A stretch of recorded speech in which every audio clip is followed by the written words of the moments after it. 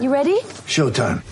On May 3rd, summer starts with The Fall Guy. Let's do it later. Let's drink a spicy margarita. Make some bad decisions. Yes. Audiences are falling in love with the most entertaining film of the year. Fall Guy. Fall Guy? Fall Guy. That's what the poster said. See Ryan Gosling and Emily Blunt in the movie critics say exists to make you happy. Trying to make it out? Nope. Because I don't either. It's not what I'm into right now. What are you into? Talking. Yeah. The Fall Guy. Only in theaters May 3rd. Rated PG-13. Get ready for the greatest roast of all time. The Roast of Tom Brady. A Netflix live event happening May 5th. Hosted by Kevin Hart. The 7-time world champion gets his cleats held to the fire by famous friends and frenemies on an unforgettable night where everything is fair game. Tune in on May 5th at 5 p.m. Pacific time for the Roast of Tom Brady. Live only on Netflix. The action never ends at DraftKings Sportsbook, especially this summer. With tons of ways to bet on all your favorite sports, you can fuel your fandom and feel the heat of the season like never before. Plus, right now, DraftKings Sportsbook is giving new customers a risk-free bet up to $1,000. That's right, make your first bet up to $1,000, and if it doesn't win, you get another shot to cash in. You can throw down on all the major action for baseball, golf, MMA, and more. Plus, with the same game parlays, spreads, money lines, over-unders, and props, your betting options feel endless. Yeah, guys, UFC 278 next Saturday coming up. Usman Edwards, the rematch. Can Usman do it again? We'll see. But yeah, all that stuff. Best of all, DraftKings is safe, secure, reliable. You can deposit and withdraw your cash whenever you want. Download the DraftKings Sportsbook app now. Use the promo code THPN. Make your first deposit and get a risk-free bet up to $1,000. That's promo code THPN, only at DraftKings Sportsbook. Minimum age and eligibility restrictions apply. Want to go, pretty boy?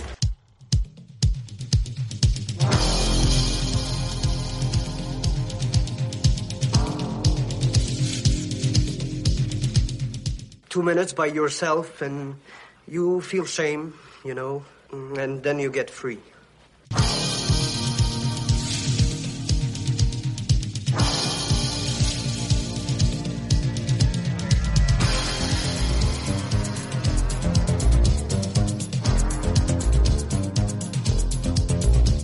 The only thing better than a glass of beer is tea with Miss McGill.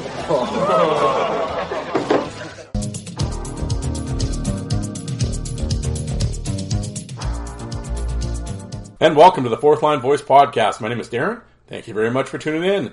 Episode 234 of The Big Show, some enforcer-based podcasting coming at you, brought to you by the Hockey Podcast Network. That's what we're doing out there. Sunday. Hope you're easy like Sunday morning. Or it depends. When are you listening to this? Could be Monday on your commute, because none of us won the lottery, so we got to back to the grind. Whatever day you happen to be listening to this, wherever. Thank you for tuning in. I appreciate it. As I always say, I know there's a million podcasts out there, so the fact that you chose to listen to the Fourth Line Voice, I greatly appreciate it. So, hey guys, I got a really cool guest for you guys today. Ice Wars 2 competitor, Cruiserweight tournament competitor, Malcolm Humert, was nice enough to sit down and rap with me for about 45 minutes. And we talked about his junior career and the path he took that led to Ice Wars. And fun to talk to. It was weird, actually, when I was in Edmonton. I never saw him. I never saw Malcolm. I never had a chance to talk to him in person, which was disappointing. Hopefully, maybe somewhere down the line, Ice Wars 3, maybe we can get together and, BS over some beers. But I got him sitting on his back deck yesterday, and we talked. It was about 45 minutes or so. So that will be coming at the end of the show here. I'm not going to talk too long today. A few things I want to throw out. I want to address something that was asked of me on social media, and then we'll get into the interview with Malcolm. But first thing, of course, I got to bring up, right? We got to talk about the sponsors. I mean, hey, we got to keep the lights on, right?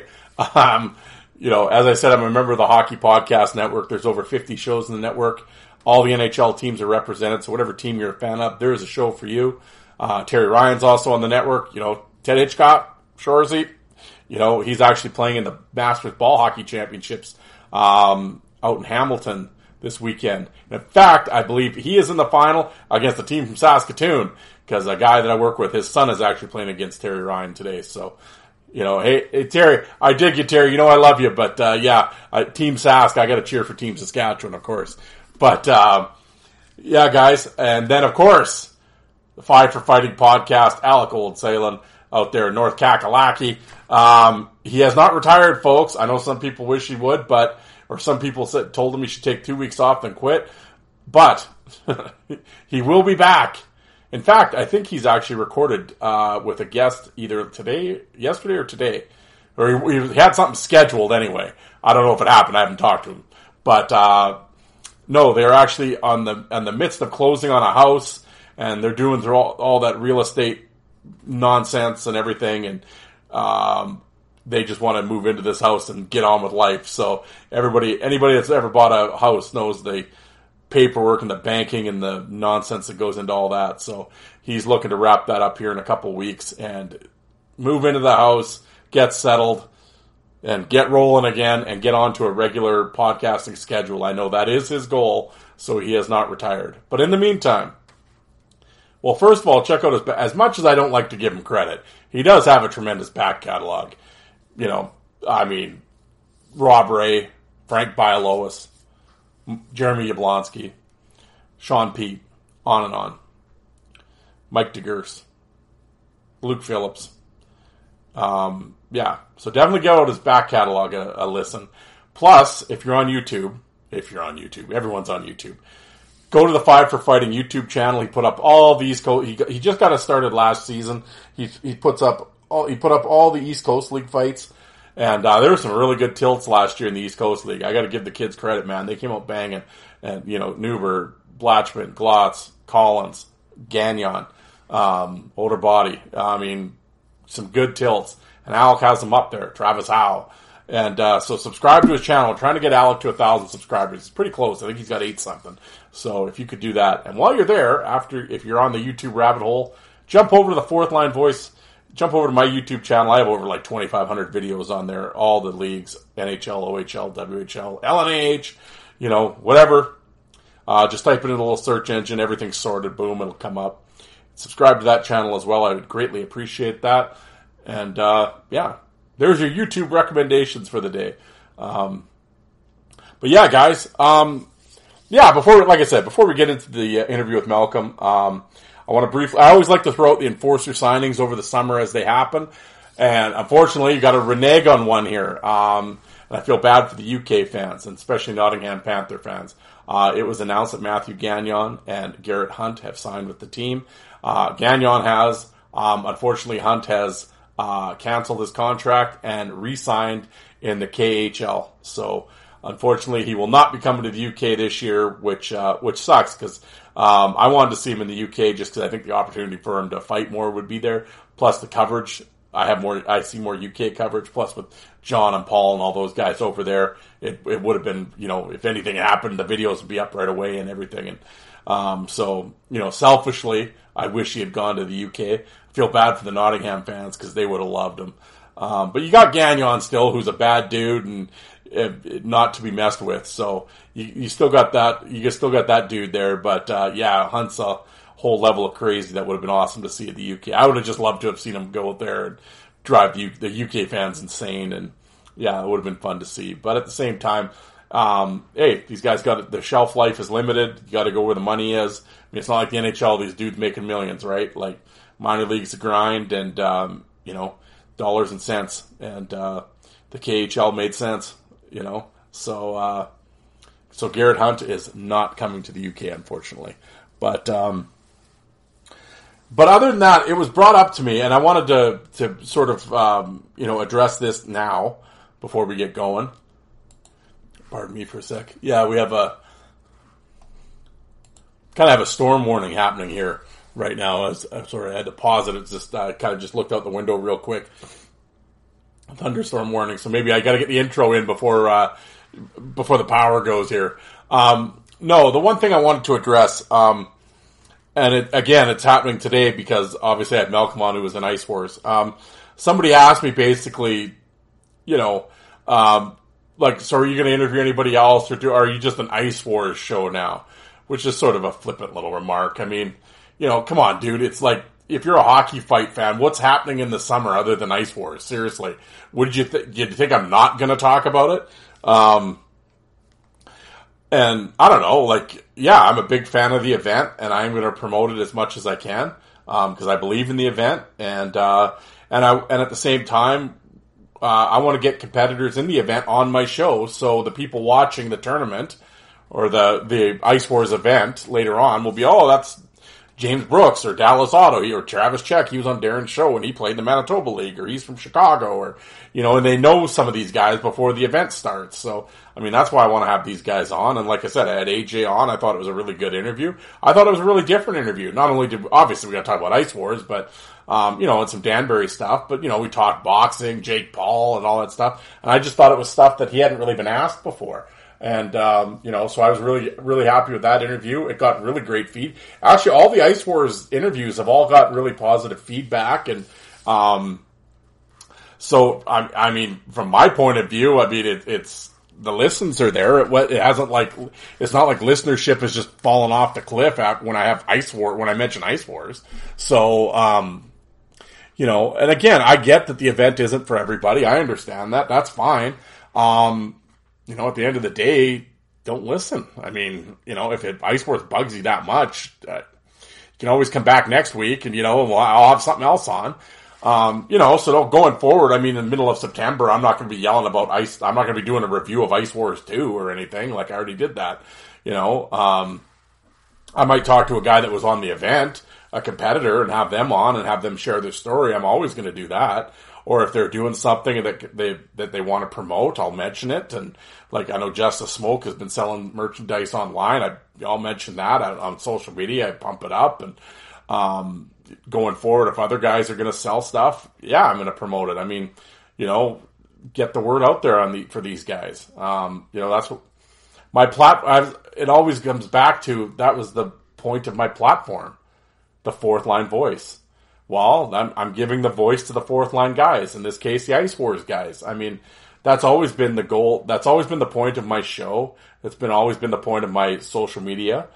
If this show and my social media isn't about me, it's never been about me. No, it's always been about the guys and the players and and sharing their stories. And Ice Wars, it's the biggest hockey event fight event going. The only hockey fight, I mean, with fighting few and far between in hockey these days, we get a fight tournament happening every couple months and people complain about it. Fight fans are, like, I get the Hockey News whining and crying about it and Ken Campbell and all the nerds. I get that. But these guys, fight fans are crying about it. Like, really? Like, come on. Like, what do you want? Like, I don't get it, but whatever. It's like, and like I said, some of them are under this delusion that this makes hockey look bad, or Bob Probert be rolling over in his grave. It's like, really? Like, how, like, you take it that serious? Like, really? Like, dudes fighting with MMA gloves on in a casino on synthetic ice, and you somehow think that's a slight to Nicky Fatio?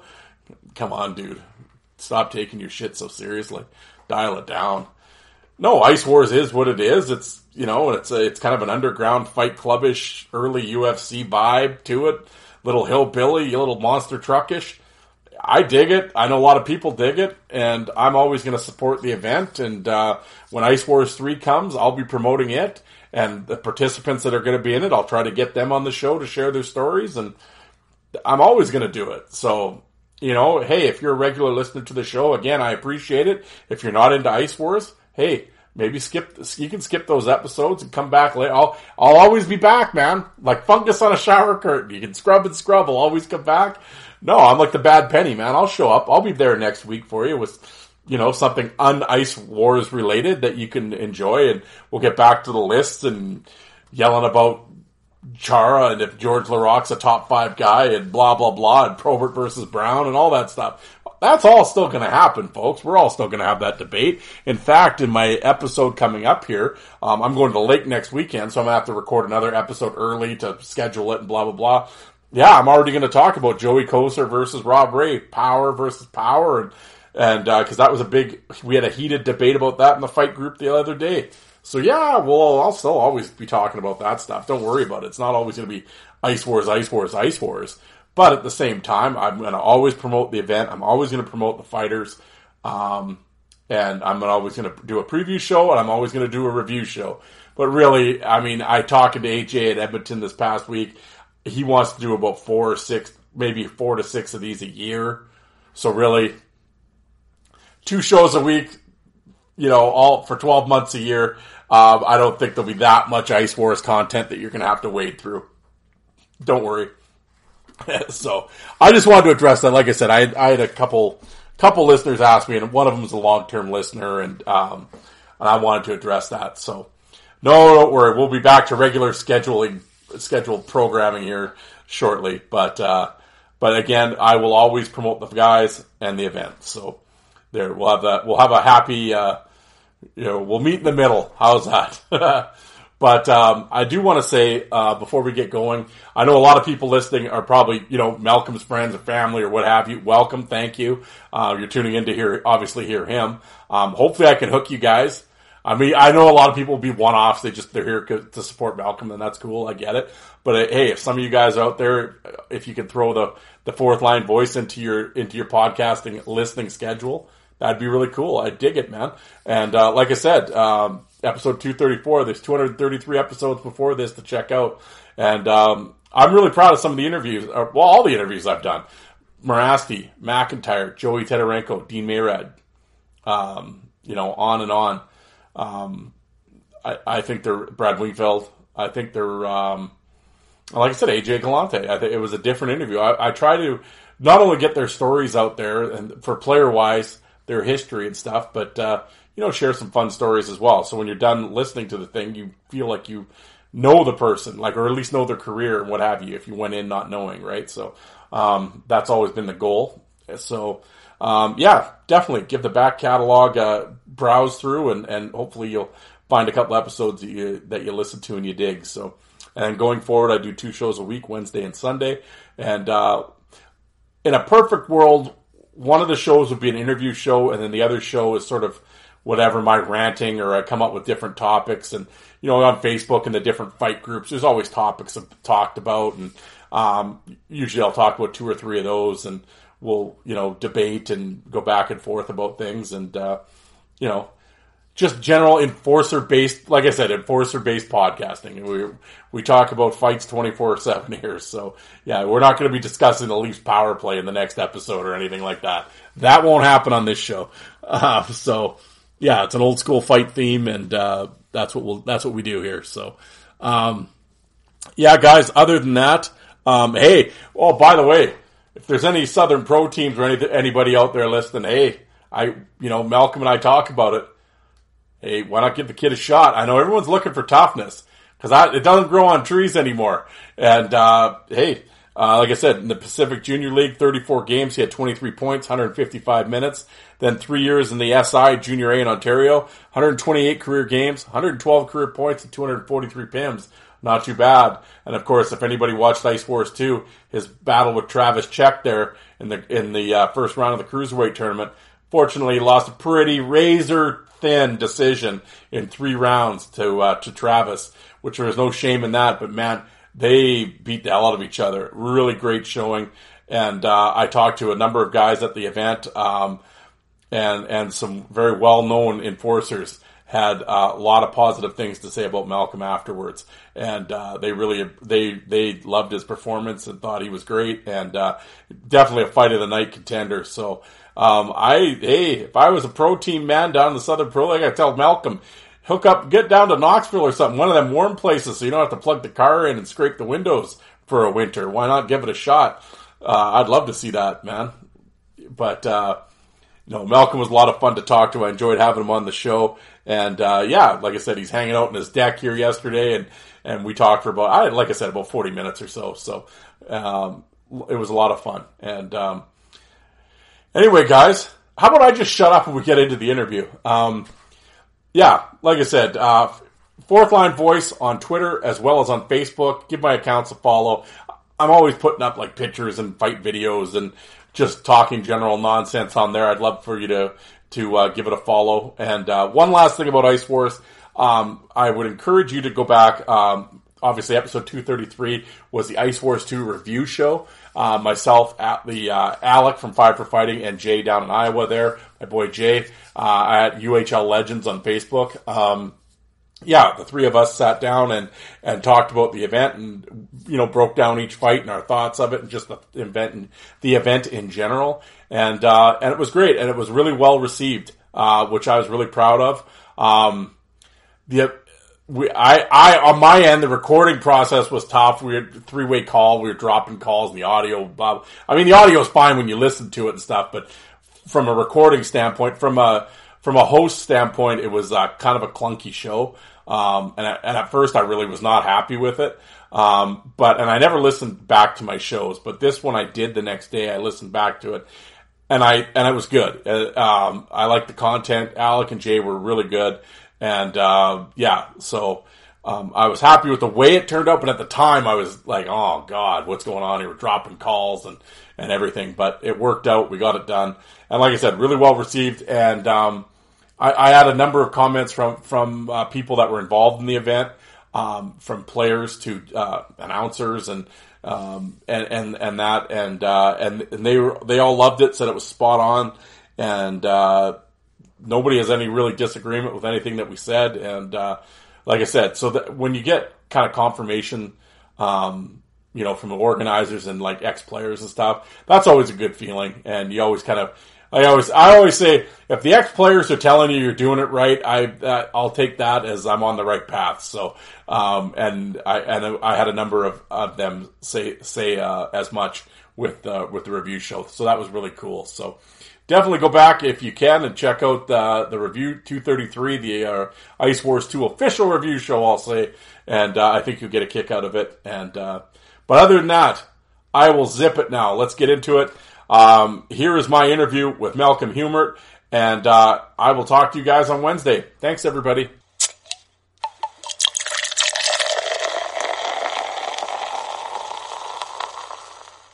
All right, here on the Fourth Line Voice, I have a special guest, none other from Edmonton, Alberta, Ice Wars 2 competitor, Malcolm Humert. Malcolm, how are you doing today?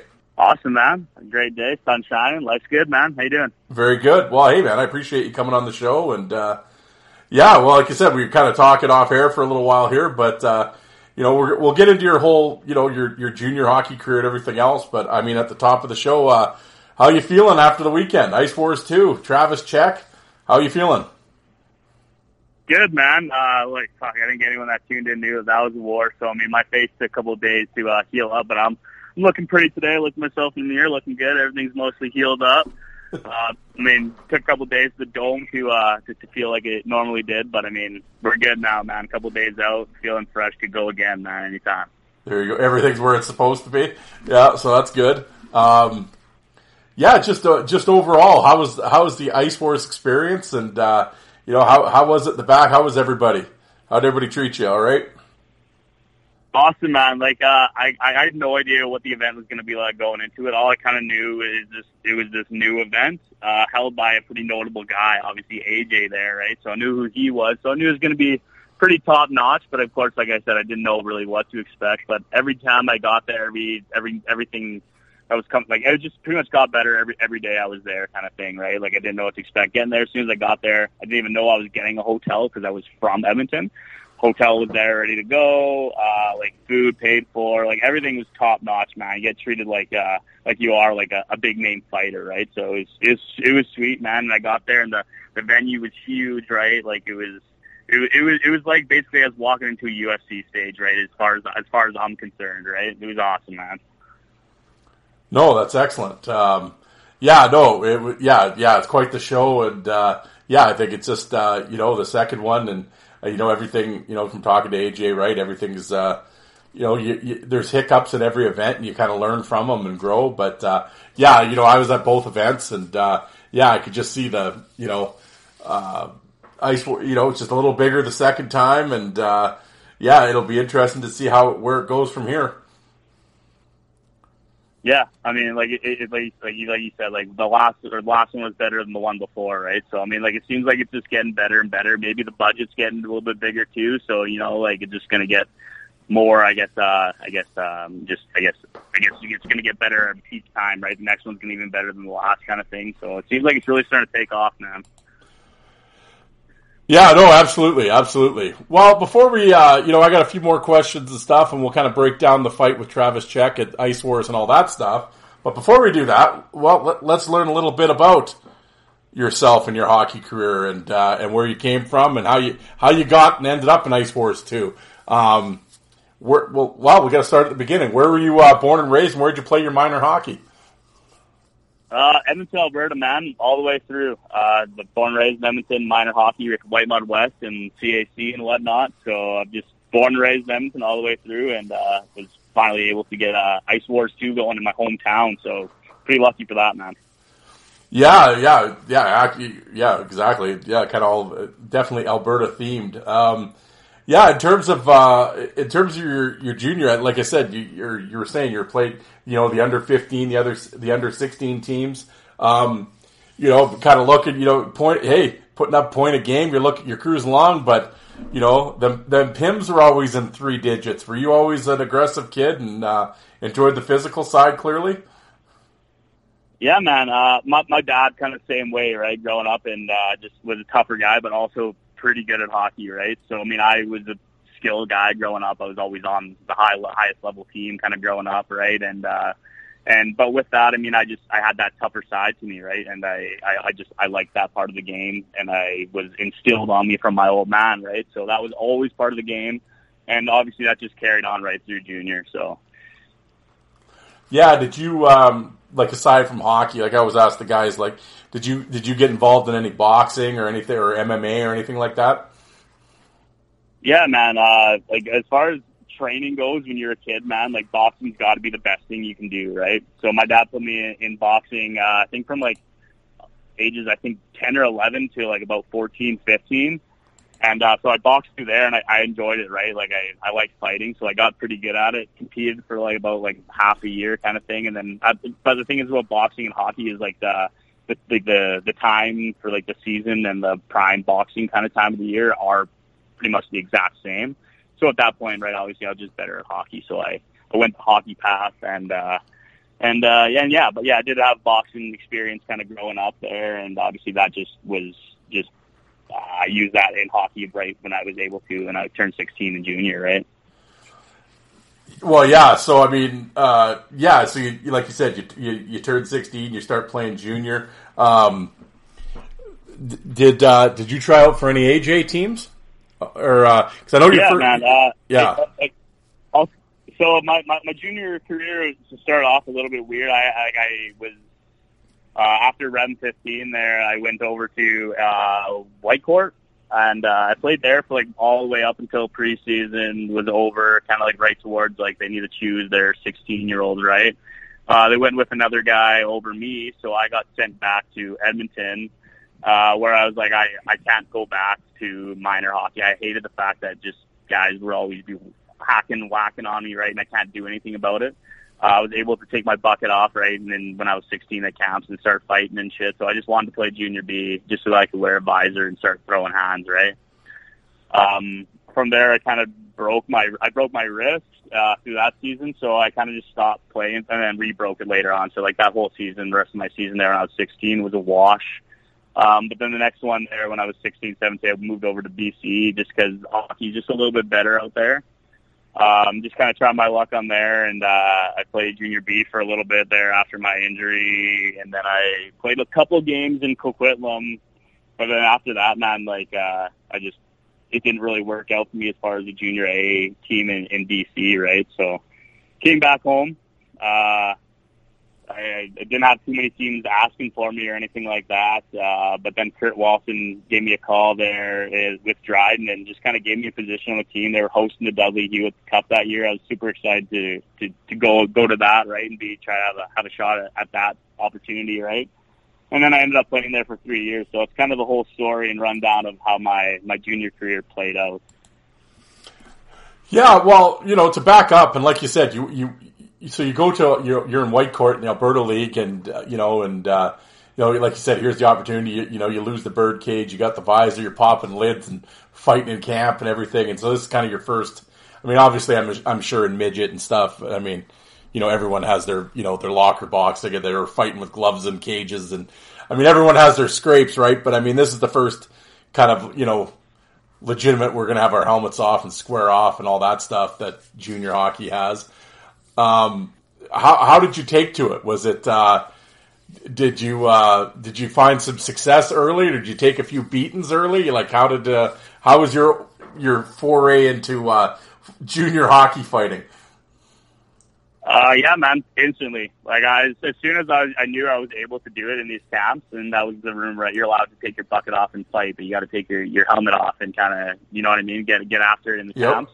And I was so excited, man. Like, I've wanted to for so long, like just watching hockey fights on YouTube growing up. Right now, here's finally my opportunity. I think my first fight was in camp at, like, I was 15 or 16, and the other guy was like 19 years old or something like that, trying out. American kid, just beat the wheels off him, and just pretty much instantly from there, like, fell in love with it. I think every single time I was on the ice, whether it's for, like, you play those 2 or 3 games kind of during the camp and stuff, every time I stepped in the ice, I was looking for a partner to fight, man. Even preseason games, every game found someone to fight. And I just, from there, man, like, the second I got the opportunity to do it, I stuck with it. And I every chance I could take at someone, I'd do it, right?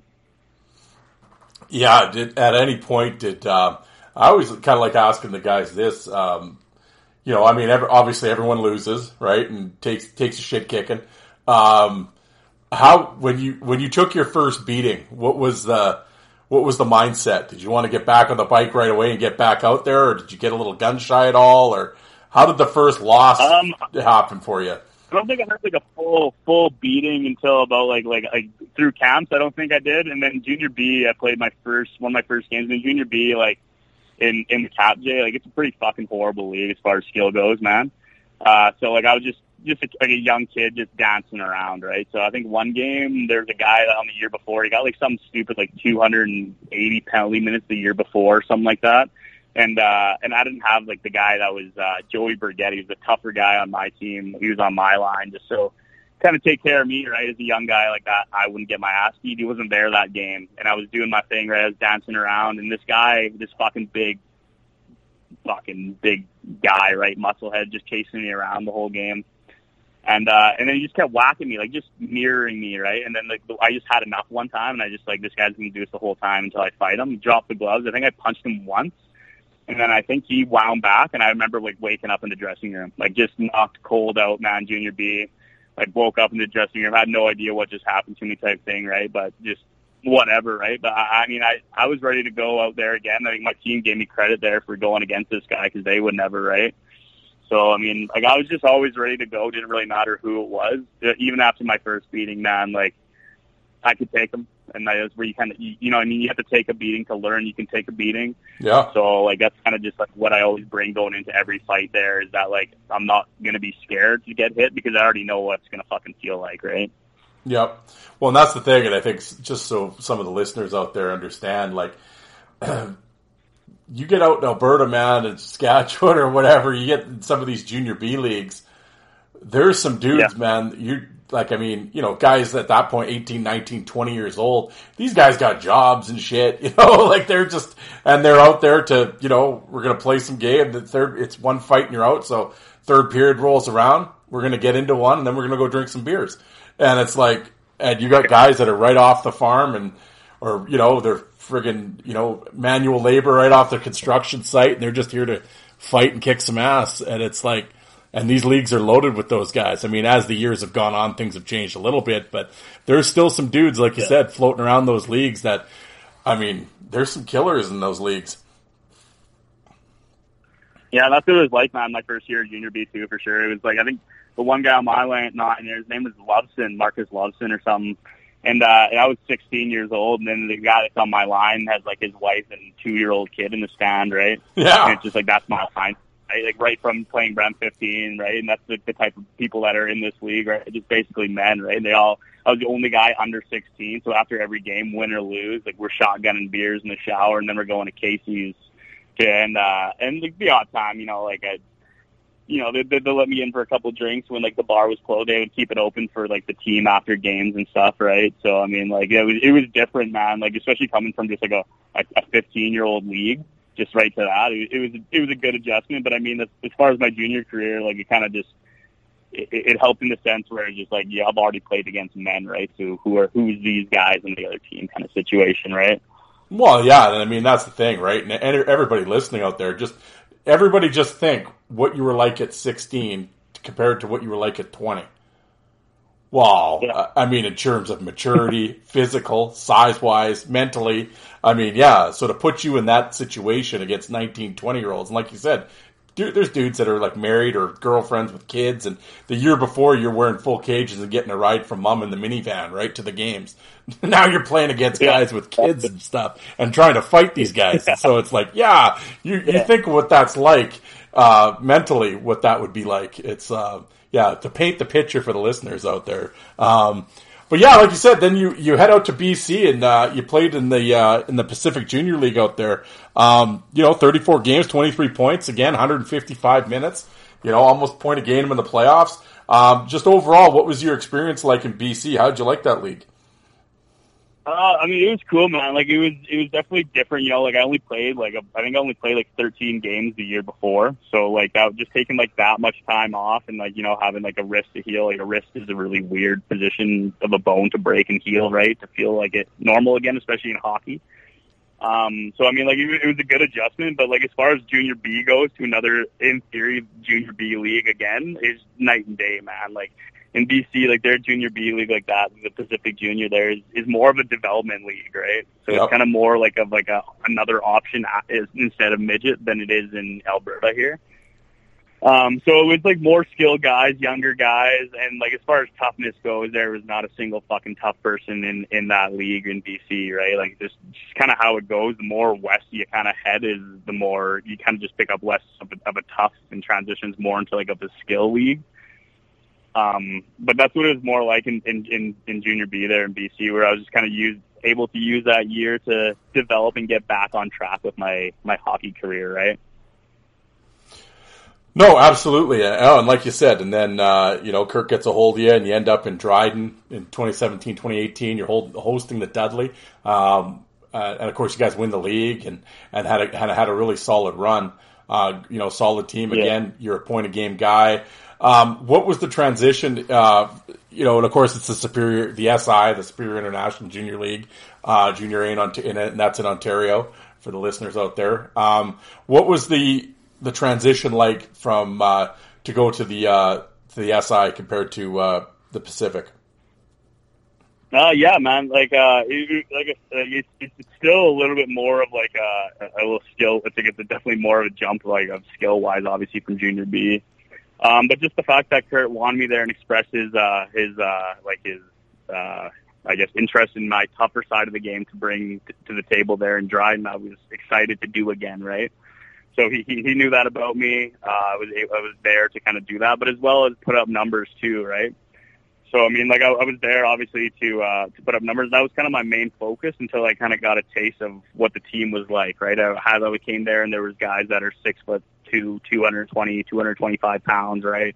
6'3", 240 kind of deal, right? Like tough guys on the team, and I kind of realized that, like, okay, like as a skilled guy, like I'm gonna be able to chuck them as much as I want to, right? Because we also that's not going to be my only job here on the team, right? So I mean, like it was nice, man. Like I could bring both aspects of my game to the table and use them to win a championship in Dryden kind of situation. So that's what I was there to do, and that's kind of what I was there and I did, right? So. Yeah, like I said, at that time the SI was like a 6-team league and stuff, and I mean, I was going to ask you because you talk to the guys that from Junior A and the different junior leagues around. Every league's got that team in that town. In the Saskatchewan League, it's when they make the trip to Flin Flon. In the Manitoba League, it's when they make the trip to OCN. I mean, everyone's got that, their boogeyman, right?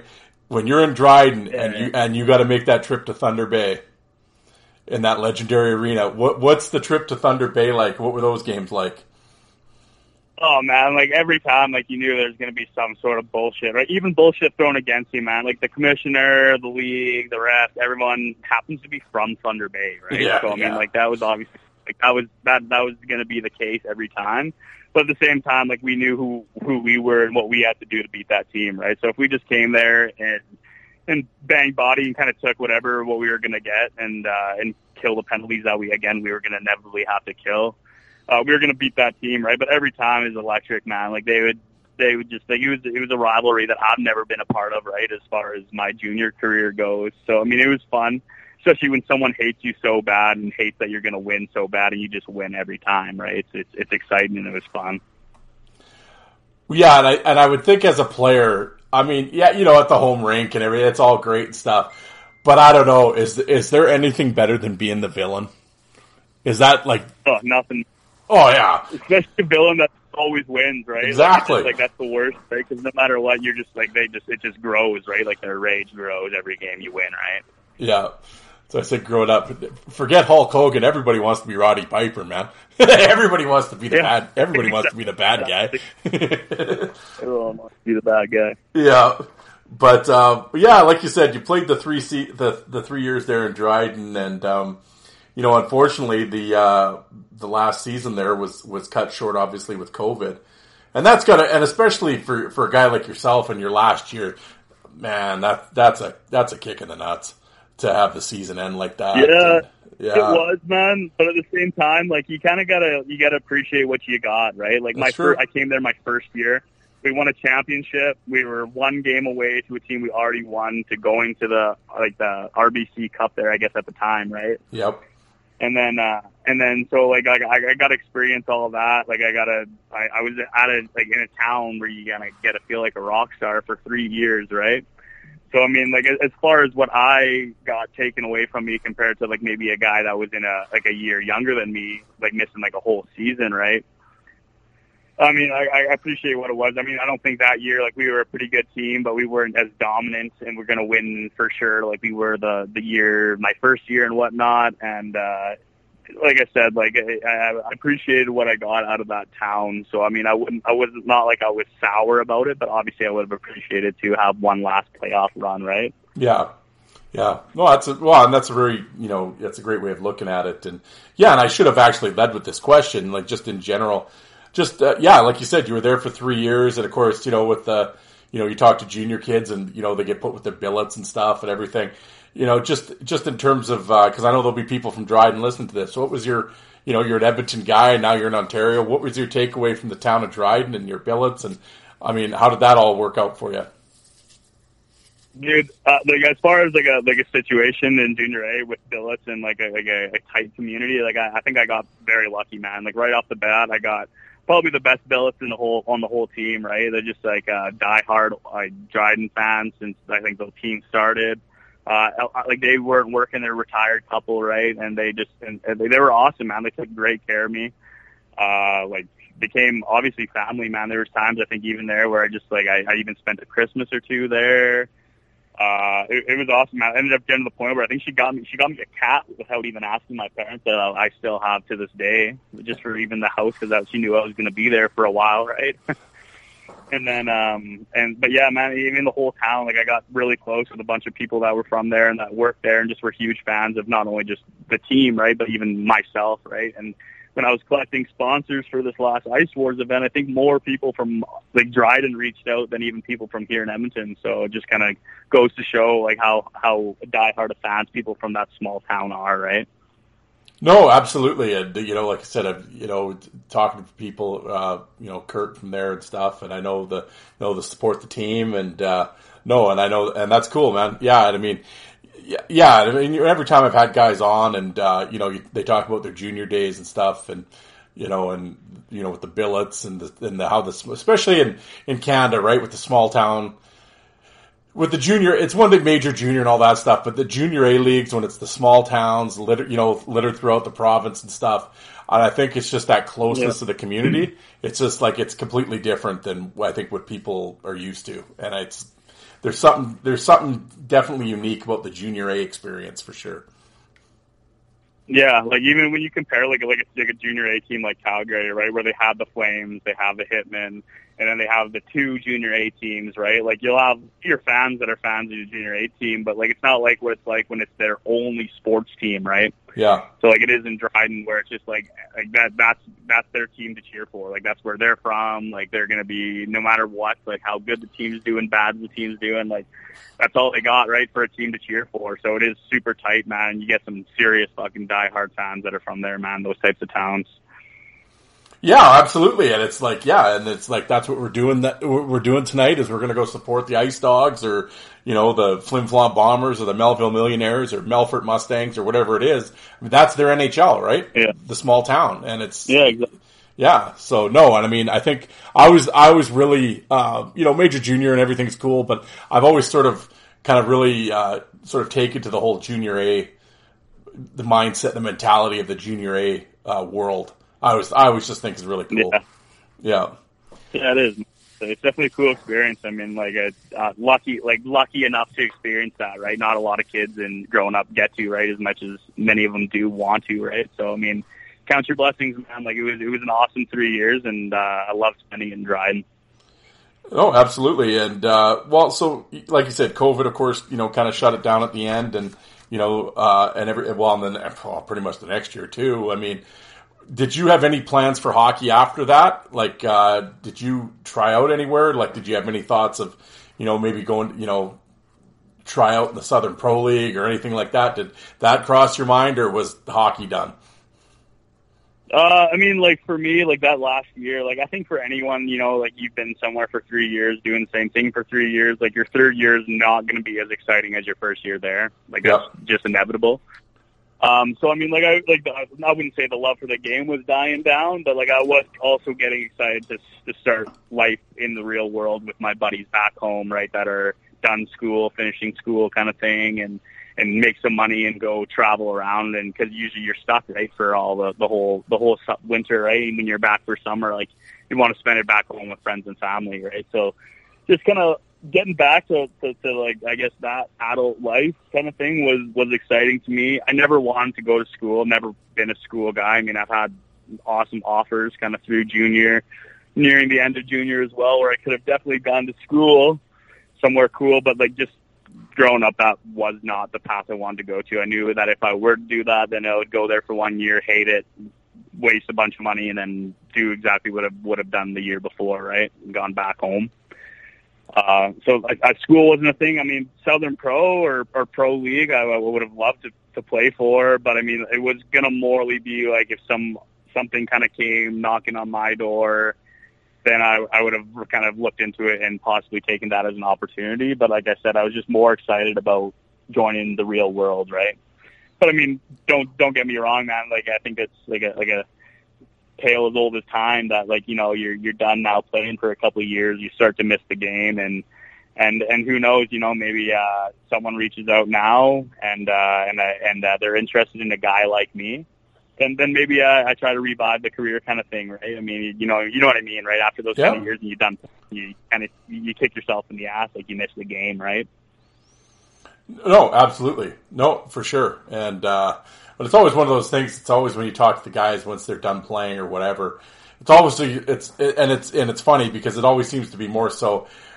They don't so much miss the game; they miss the boys, right? They miss the locker room. That's what they miss, right? And exactly. Because it's a common goal. It's 18 guys, and you've all, you know, at the end of the year, you're the only 18 that went through it, right? No one else understands what you went through, and there's that bond, right? That no one else understands.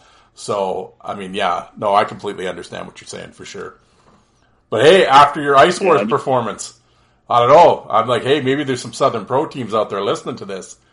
Hey, you know. That's what I'm saying, man. Yeah. I wouldn't be surprised. I haven't heard from anyone yet. But I mean, like I said, like I bring, obviously, I kind of showed that tougher side on Ice Wars that they can see now.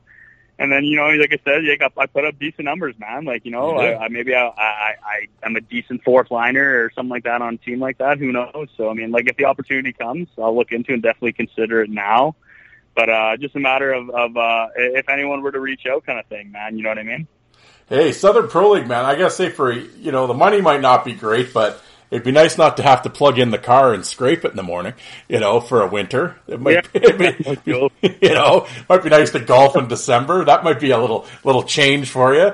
Yeah, I mean, that might be all right. Yeah. Definitely don't miss the 3-minute drive to the rink and Dryden, man, opposed to the wake up at 5 a.m. and defrost your car for 45 minutes, then drive another 45 minutes to work, man. Oh, well, yeah, like I said, I'm here in Saskatoon. I work outdoor jobs, so yeah, there's those minus 45 days when you're sitting there in the car just wishing hateful shit on everything. Yeah, you start questioning a bunch of life choices at that point. Yeah. The Okanagan seems so much better right about now. Yeah, maybe I should have taken that job in Penticton, but yeah. Yeah, maybe not as important as I thought, man. Yeah. Well, so we wrap up our junior hockey days, and like you said, you're working at Edmonton. You're the working schmo like the rest of us. But then Ice Wars rolls around. How did you hear about it? Who approached you? Did you go out? How was it presented to you? Did you make the pitch, or did somebody hey, Malcolm, you got to check this shit out. You'd be good at this. Well, man, it kind of just was like, you get it, you grow up and you fight in hockey, you get in the bar and you kind of fight, and then you get to an age where you kind of, that's not as interesting anymore as going out and fucking fighting everyone and whatnot, but you still want to fucking punch someone in the face, right? And get punched in the face and get in that fight again, man. And then you joke around with your buddies and, doing some MMA or some whatever, right? And just kind of doing something like that. But, you don't really want to get into it. And then all of a sudden I'm scrolling through my Instagram feed and I see just the best of both worlds, man, right? For fighting on hockey. And that was the exact day after the first event. I didn't even know the first event happened. The next day after is where I saw all those viral videos kind of on my feed, right? Getting shared by everyone. And I saw it, and I just instantly was like, yeah, I got to be a part of this, man, and just DM'd their Instagram page there, and then got in touch with AJ, and pretty much right from there is where I got started going with it. Right as soon as I got word of it, man, I wanted to be a part of it. Well, yeah, so you reach out, and you kind of give them your resume, your sales pitch, so to speak. Did you send them the fight video? Did you send them your fight video? And I told them, I'm not going to screenshot my elite, right? But I just said, you can Google me, right? I'm not the most common name. So, all my stuff comes up. You can find me pretty easily. But from there, right, you can't find too many YouTube videos on me or something like that of me fighting. So, I just sent him that video and he was just like, yeah, we'll get you in here, man. Don't even worry. Yeah, so I did that. I did have to send in a bit of a resume there. I got to get them Dryden fight DVDs. I got to get some Malcolm Humor fights on my YouTube channel. I got to get on that. I got to get a hold of Kurt and get those DVDs for him. But oh yeah, I'm archived somewhere. Yeah, I'll get them. But well, okay. So you're signed up, and AJ kind of presents the cruiserweight tournament to you. Was that something initially that you were like, did you just want the single fight, or when you got presented the tournament fight, all of a sudden it's like, I could potentially be fighting 3 times. Did that deter you at all, or were you like, yeah, let's do it? I kind of I didn't really know what to expect. I knew there was a tournament for the heavyweight there, so I kind of didn't really know too much difference. Other than I guess he kind of reached out and he kind of right away was kind of saying that we're going to have a cruiserweight tournament. So, putting 2 together from the last event. That they would have a cruiserweight division, and then but I was at this point 218, and his cruiserweight was 175 to 200 pounds. So I was like, fuck, you know what I mean, fighting heavyweights here. And then he told me I think the next day that I'll be up to 205. I was like, okay, that's a little bit more approachable for me, for a month and a half notice, right? And then so I was like, yeah, he said, yeah, I want to invite you into the tournament here. And I said, yeah, let's make it happen. And then right from there, I just got to training, and I kind of knew what it was going to be like getting into it, but I didn't know who I was fighting, right, until they would announce them on Instagram. So. All right. Yeah. So, it finally gets announced that you're fighting, Travis Check, of course, who was in the first one. Did you go back and watch his first fight? Did you do any scouting on him before the event?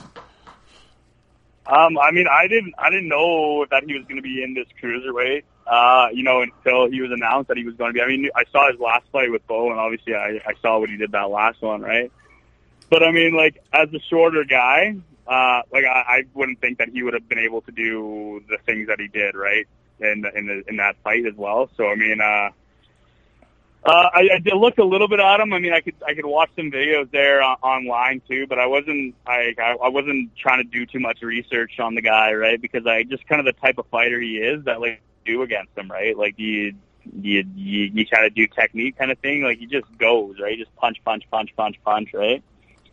So I mean, I watched a little bit of video, but I wasn't getting myself too hung up on it. Basically, just with the mindset of like I'm going to do whatever I do because I know that it works, right? And see how it sizes up against them. The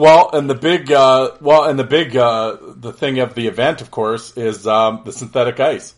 Did you get a chance to train on any of that before the event?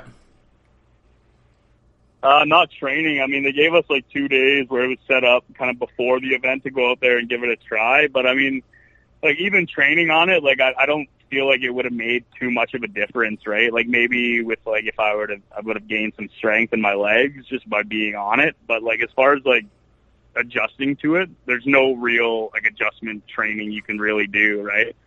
I mean, you could spend time on it, it might get easier, but like it's not the same as ice, no matter how you put it or how many hours you put into it, right? So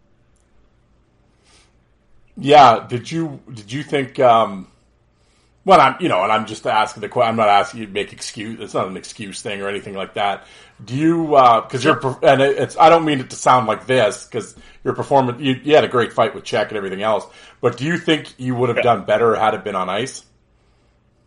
Yeah, absolutely, man. And like, I've chatted with that with my old man a bunch, man. And like, just that whole balance there and just being able to like hold your momentum and glide and keep moving with minimal effort, it just goes a long way, man. You know what I mean? And pushing someone off balance while you're on balance. Like I'm used to bending my knees right down low in my fights and using my center of gravity kind of to knock the other guy off balance. But that's hard to do on the synthetic ice, especially when your opponent's shorter than you for the first time, right? Yeah. Well, before I had you on the phone, I mean, obviously I was there live, saw your fight. I know the guys who I was sitting with were loving it. I think the whole crowd was loving it. It was definitely, like I said, potential probably fight of the night. Yeah, and then right before I got you on the phone here, I went back just to refresh, watch the broadcast version of it. And of course you went to three, it's 2 1-minute rounds, but of course you guys had the icebreaker, the tiebreaker, the third round. I know I talked to Travis on Sunday morning after the event. Unfortunately, he broke his hand, but it was, I was asking him, how he thought, the look on his face when they announced with the overtime, what was going through your head? Did you think, like when they went to the decision, did you think either way, or did you think for sure we're going a third round?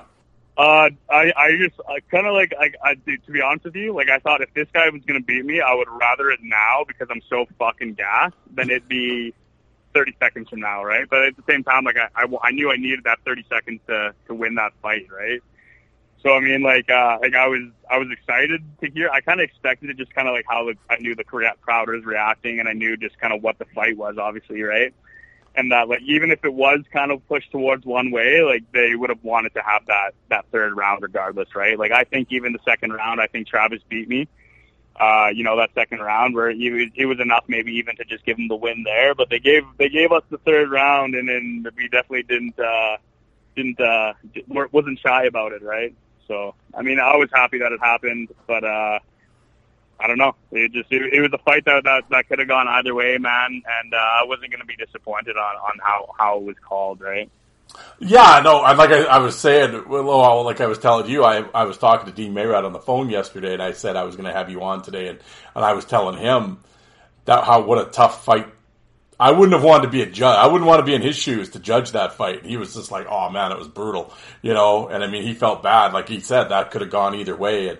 And it's funny, like I said, I watched that fight again just before I had you, like minutes before I phoned you, and it was kind of like, it definitely could have gone either way. And it was, even in that third round, you guys were landing some shots, but I I think you were probably landing better ones. I don't know. And I think what happened is that shot at the end when he knocked your helmet off, I think the theater of that, I think the visual of that might have got him the win.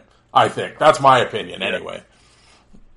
Yeah, but like you said, it's hard to be a judge and you can't rewatch it, right? Like, you're going to focus on something, kind of slightly miss the focus on something else. Like, you won't really be able to judge it perfectly until you rewatch it. Rewatching it, I think I won that round. But, I mean, rewatching the entire fight, I think the first round was kind of even. He won the second round. Yeah. And then we went to the third round, and I think I probably won the third round. So, like I said, if I rewatching the whole fight, I can't be disappointed or angry about any which way it was called, man, right? And I can't be sour towards anyone how they called it. Like, if I was in that position, man, like, I don't know who I would have picked live, right? Oh, exactly. And well, like I said, yeah, exactly. I have the benefit of a slow-mo replay and everything else. When it's happening live at the moment, that's a tough call, right? And it was just, I think, the visual of the helmet coming off, everything else, maybe that's what swayed it a little bit. But like you said, regardless, great fight. I mean, Travis put on a great show, too. I mean, both of you, like I said, that was probably fight of the night. Just in general, fighting them, was it kind of, I don't know what you expect. I don't know if that's the proper word, but I mean, it looks like he's got thunder in his hands. Does he? Were they pretty? Were the shots pretty crisp? Oh, yeah, man, definitely, like 100%. Like, there's times where I probably could have gone down, but like I said, like, I think you just kind of have that. Like, there's certain guys, and I think that's kind of what separates in Ice Wars, like the guys that are the really good fighters to the guys that are kind of middle of the pack, lower end of it, right? Is like, that's like kind of that drive and ego to just win at all costs, right? Like there's times where that guy was punching me in the face where I'd easily probably wanted to go down, but at the same time I couldn't. So like, the only thing to do is just keep punching and hopefully you connect and give yourself some time, right? And the same goes for him too, man. Like, there's definitely punches rewatching that where I think he definitely wanted to go down or could have gone down, but again, same kind of thing where he just didn't or couldn't, right? The ego gets in the way, right?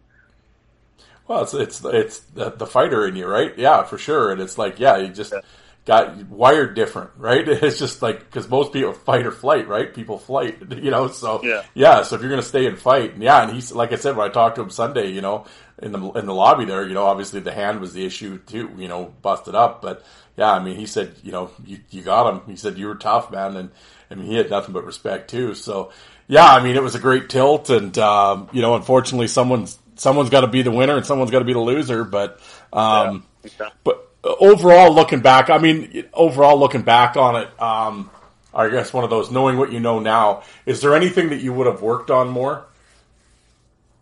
Definitely conditioning in my legs, man. That goes a long way, I think. Just like, even like normally, like, I wouldn't think that that's the most thing I would want to work on.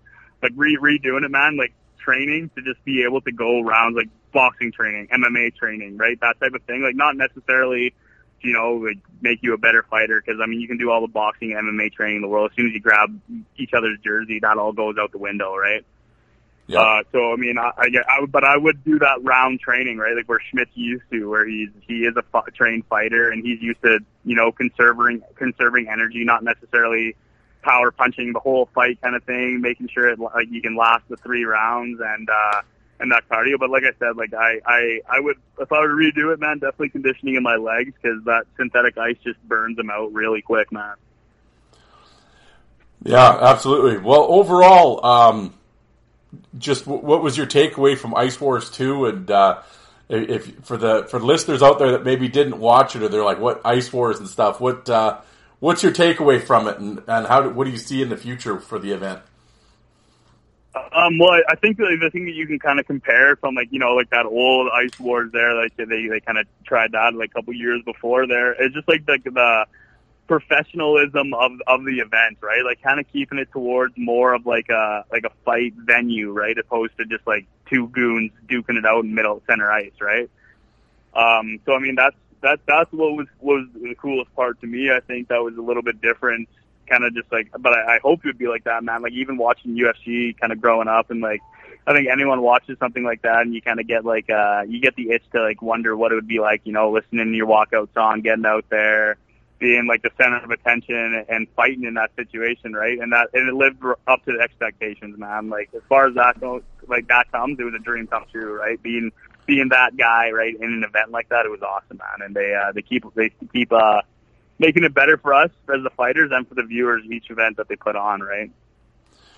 No, absolutely. And I know talking, I got, talking to Barasti and Mayrad and AJ and everything after the event, and we were all talking. And I know you definitely, it was as a newcomer to the event, I'm not just blowing smoke, but you definitely left an impression. And guys were fans after you were done. They were like, oh yeah, he's coming back. Are we going to see you back in the ice box for Ice Wars 3?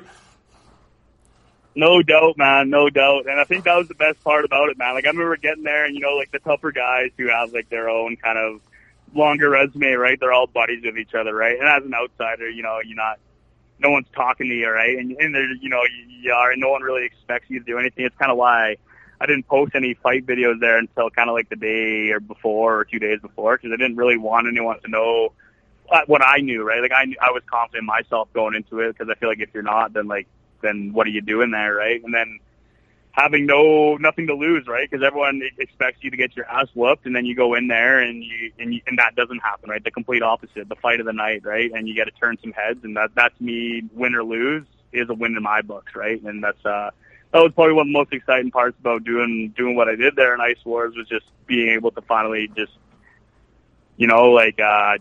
put your name out there, right? And show people kind of who you are, right?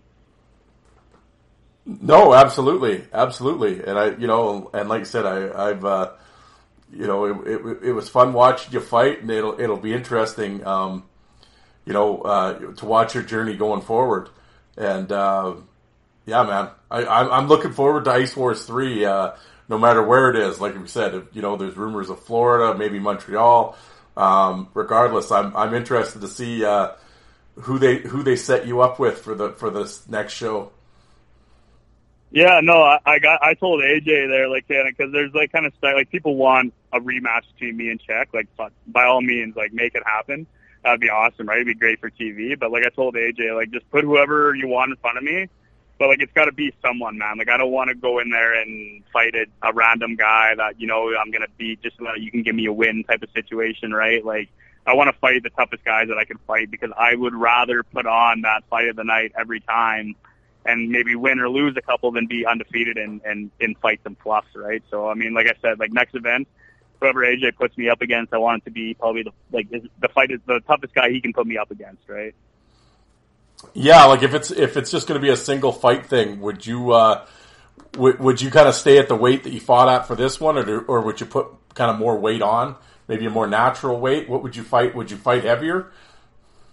No, I mean, like, I for the past, I don't know, half a year, I've been about 210 plus, right? So I'm used to that. But like, being 205, 200 pounds, that's usually what I'm used to anyways, right? Like, at a healthier state, like when I was finishing junior and whatnot.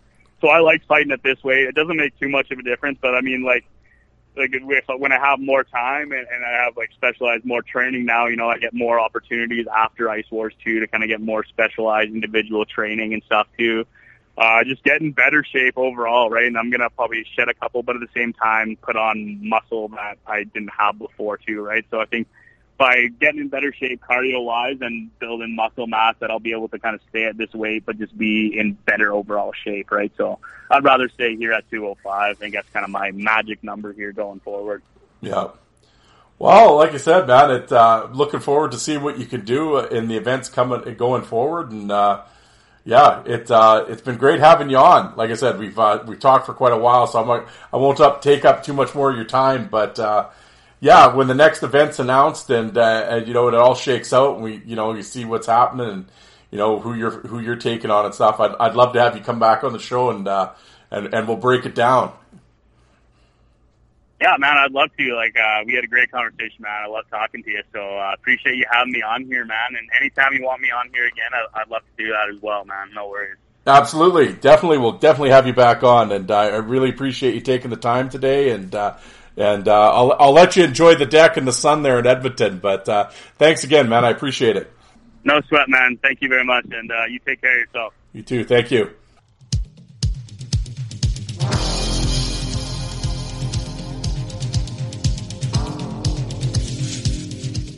And you people that don't like fighting, how many of you did you walk out and get a coffee while that was on?